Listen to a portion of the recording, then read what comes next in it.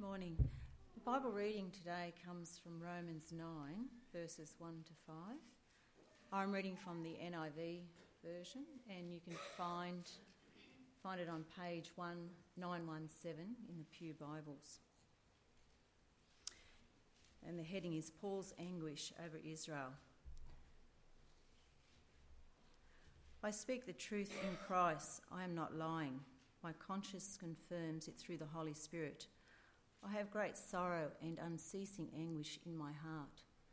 For I could wish that I myself were cursed and cut off from Christ for the sake of my people, those of my own race, the people of Israel.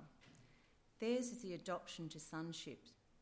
Theirs the divine glory, the covenants, the receiving of the law, the temple worship and the promises. Theirs are the patriarchs, and from them is traced the human ancestry of the Messiah, who is God over all, forever praised. Amen.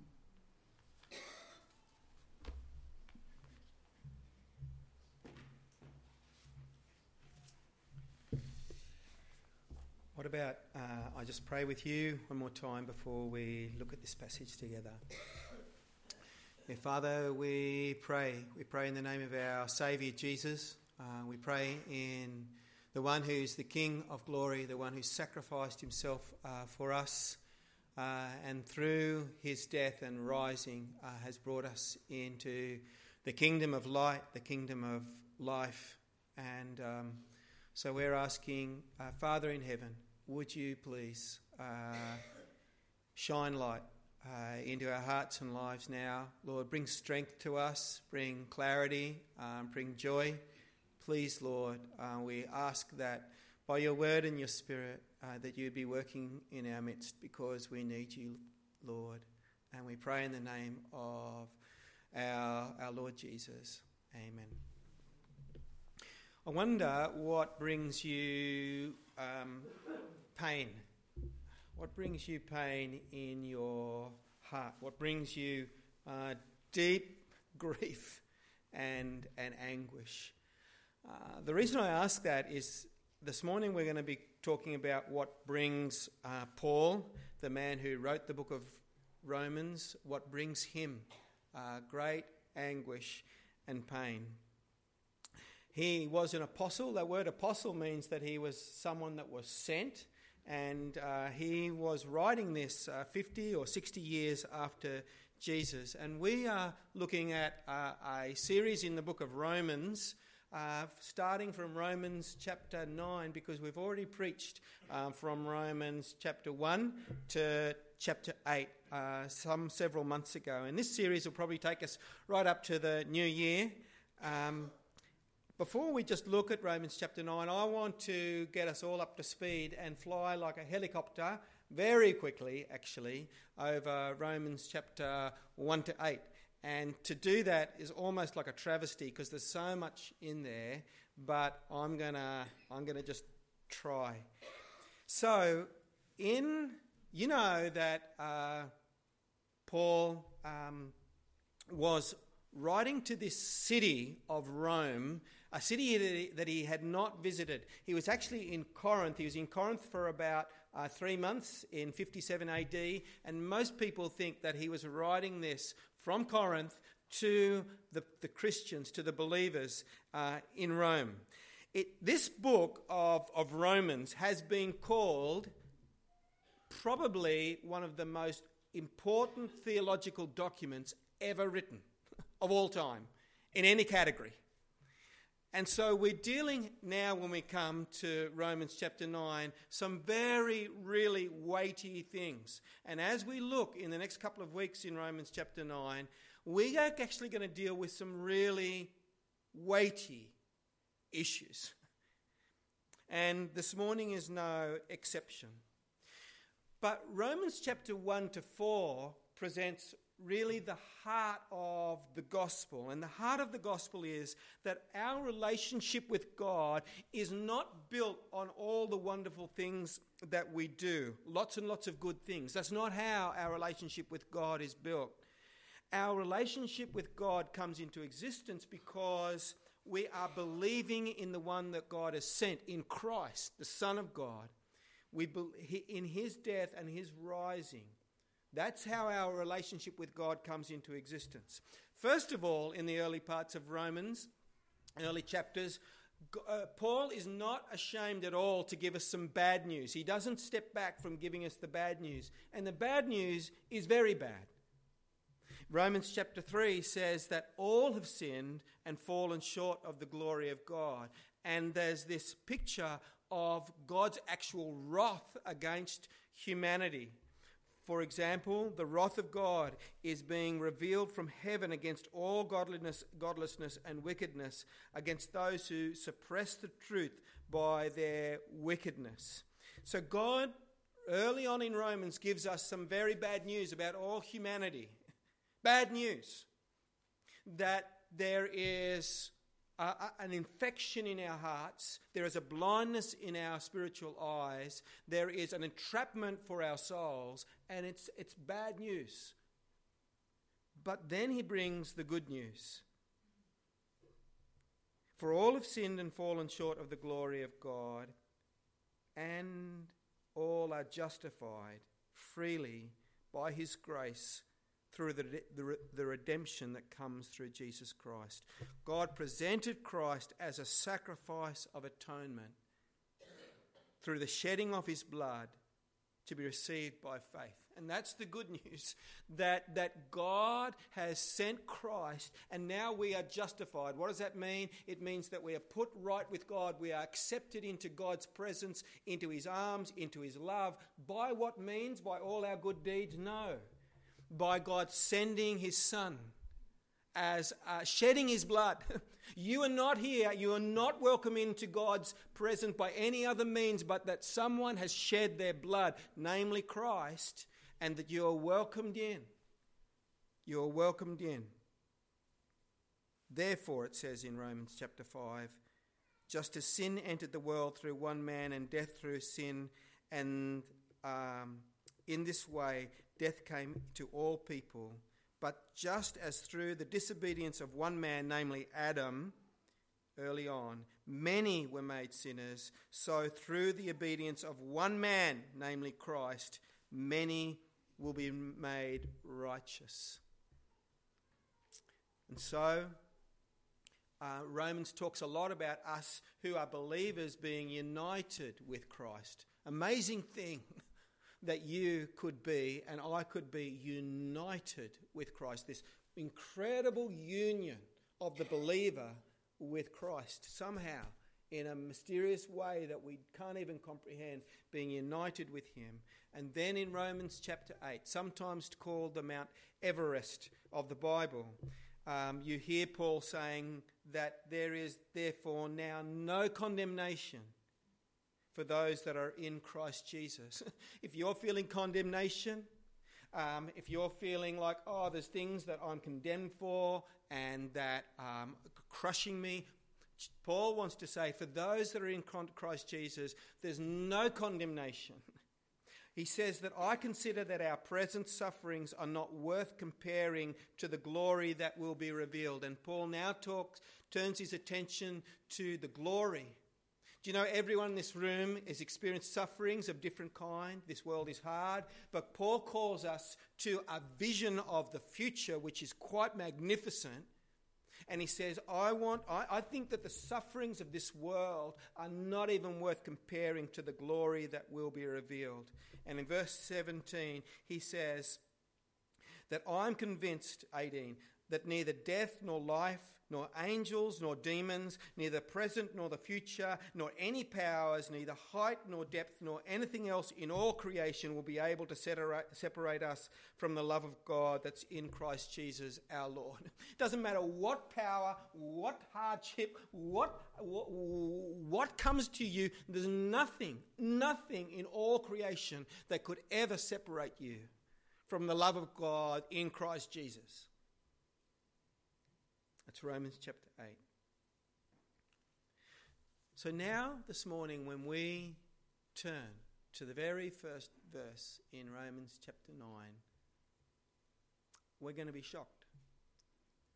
Because Paul has just been on this Everest of theological thinking and beauty.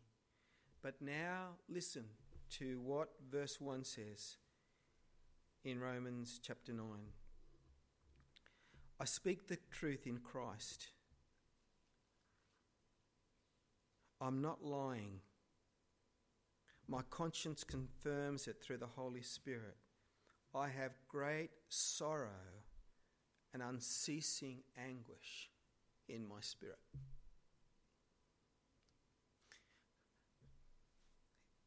Paul, you've just been talking about the most incredible things that could have ever been spoken, the most amazing things that any human, the whole of humanity could have ever heard. And now you're talking about your sorrow in your heart, your grief, your anguish. Why, Paul? Why are you talking about the sorrow in your heart? Verse 2, for I could wish that I myself were cursed and cut off from Christ for the sake of my people, for those of my own race, the people of Israel. This is truly a shocking statement that should make us stop.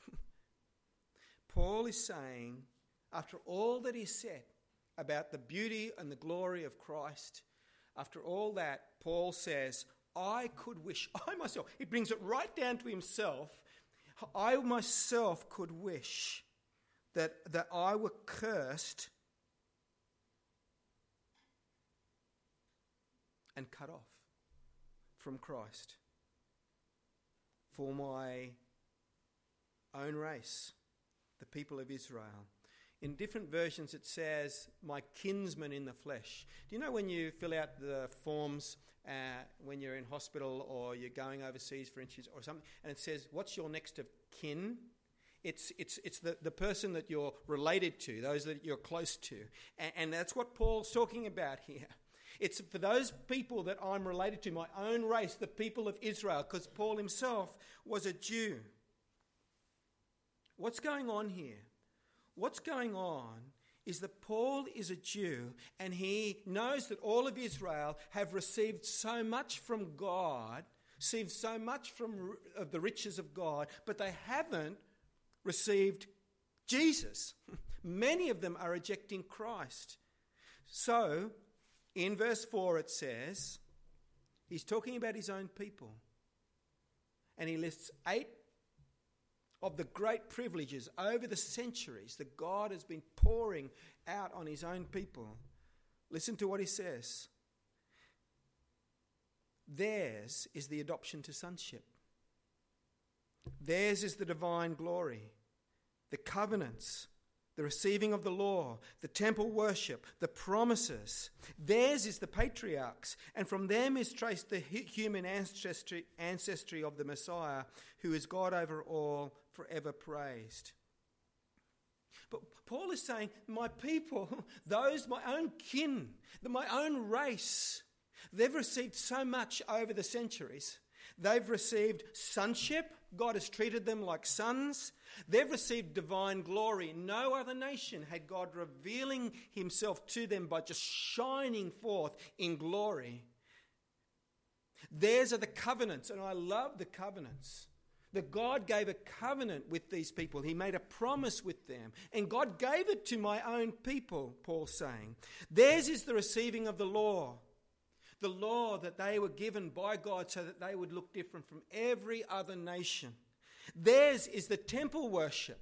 The beautiful temple with gold and with timber and cedar and all the magnificence of the temple and the worship to sacrifice that people would be made right with God. Theirs are the promises. No one had received promises like the people of Israel had received promises. Theirs are the patriarchs like David and Moses and Abraham, the prophets. God had given them all these things, and theirs, through them, through the people of Israel, God had given the human ancestry of Christ. So Jesus was born as a Jew. He was their Messiah. He was given to the Jews.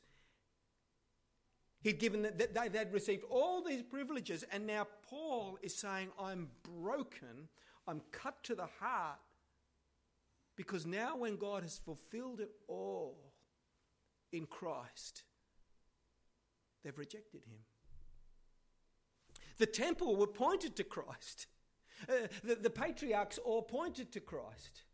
The divine glory was pointing to Christ. All the promises were promises of Christ. And now, when it all comes down to it, and God brings his own son, and he dies and rises again, they rejected. And Paul is saying, I've just got this anguish in my heart that they've rejected. Because Gentiles, when he's writing to the Romans are receiving this.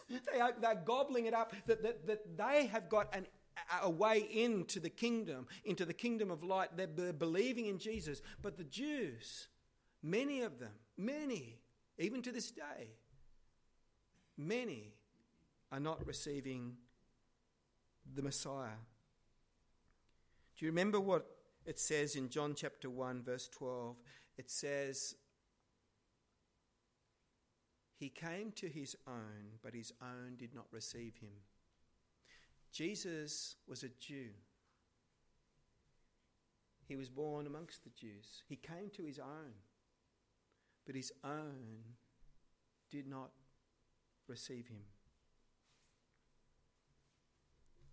So I want to ask you then this morning to think with me some of the things that we can learn from Paul's broken heart. Number one, to be separate from Christ is the worst thing. To be included in Christ is the most magnificent thing that you could ever have, to be included in Christ. It exceeds every wealth that you could accumulate. It exceeds every honour that you could receive in this world. It exceeds any accolades of academic achievement. Anything that this world can give is nothing compared to being accepted in Christ. It's the most precious thing. And to be excluded from that is the worst thing, because Paul's grief is deep. He says, I could wish myself to be cut off. I could wish myself to be accursed. If only my kinsmen, my own people, could come to love Christ. There's people in this room and people that you're close to.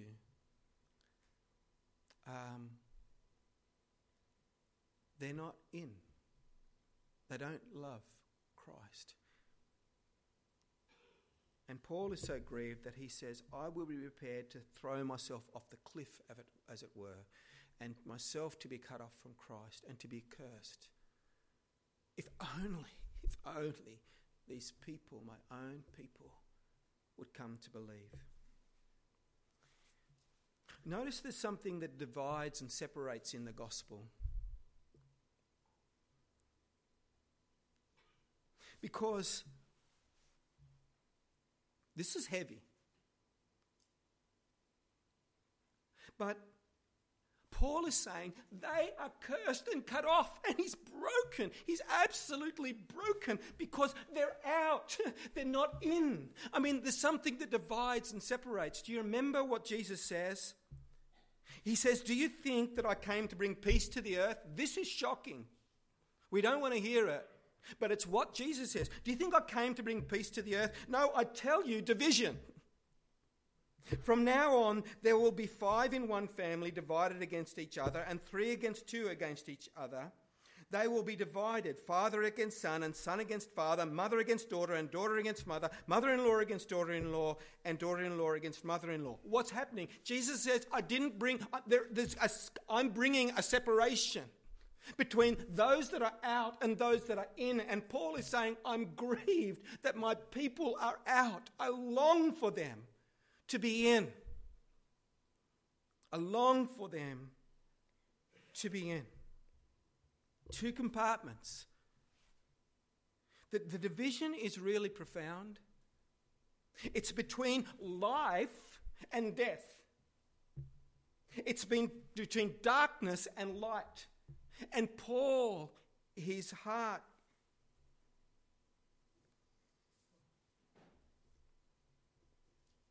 Notice that the old relationships still exist though. And this is important for us to know. Because we've got, haven't you, or every single one of us got relationships that they're not in. You love them. And Paul loved the people that they were his friends, his deepest. He knew them from childhood. He loved them. He doesn't attack them. He doesn't denounce them. He doesn't despise them. He doesn't say anything nasty about them. He just grieves that they can't see. And so too for us. We got people that don't love Jesus, many of us. And our response is not to despise them and laugh at them and thump. That's not our response at all. Our response needs to be like Paul's. To long for them. Those relationships for Paul still exist. But he's longing that they would come to know the Saviour. Do you see what this means about Paul's own relationship with Jesus? That for him this is not just an intellectual exercise. What do I mean? Well, he could say, well, here's all my theology and I understand it intellectually and yep, that's the way it is. And he closes the book and it doesn't touch him at all. But that's not how it is for Paul. His knowledge of Jesus, his encounter and experiential knowledge of Christ is so deep that he is touched. He's touched by the truth of Christ. He's drunk in the glories of Christ and he grieves at someone being accursed and cut off from Christ. It just totally breaks his heart and consumes him. And this is a little bit of an indication of our own spiritual state, mine and yours. I'm sorry to tell you this. Some of you grieve over the lost. And it's good. I want you to know it's a healthy thing that your hearts are breaking. It's an indication of our own spiritual state. When we don't care, when it's nothing to us, when it's not something that even crosses our mind that we could not care less, that is an indication of something deeply wrong. But Paul's grief here, his anguish, shows that he knows Jesus very, very deeply, that he has loved Jesus, and that he longs for Jesus to touch other people's lives as well. Let me say, lastly, something about Paul's desire for substitution. Because Paul says, I wonder, could you even imagine saying this? Paul says, I could wish that I myself were cut off from Christ and cursed. If only my people could come in and know Christ. It echoes something in Exodus chapter 32. In Exodus chapter 32,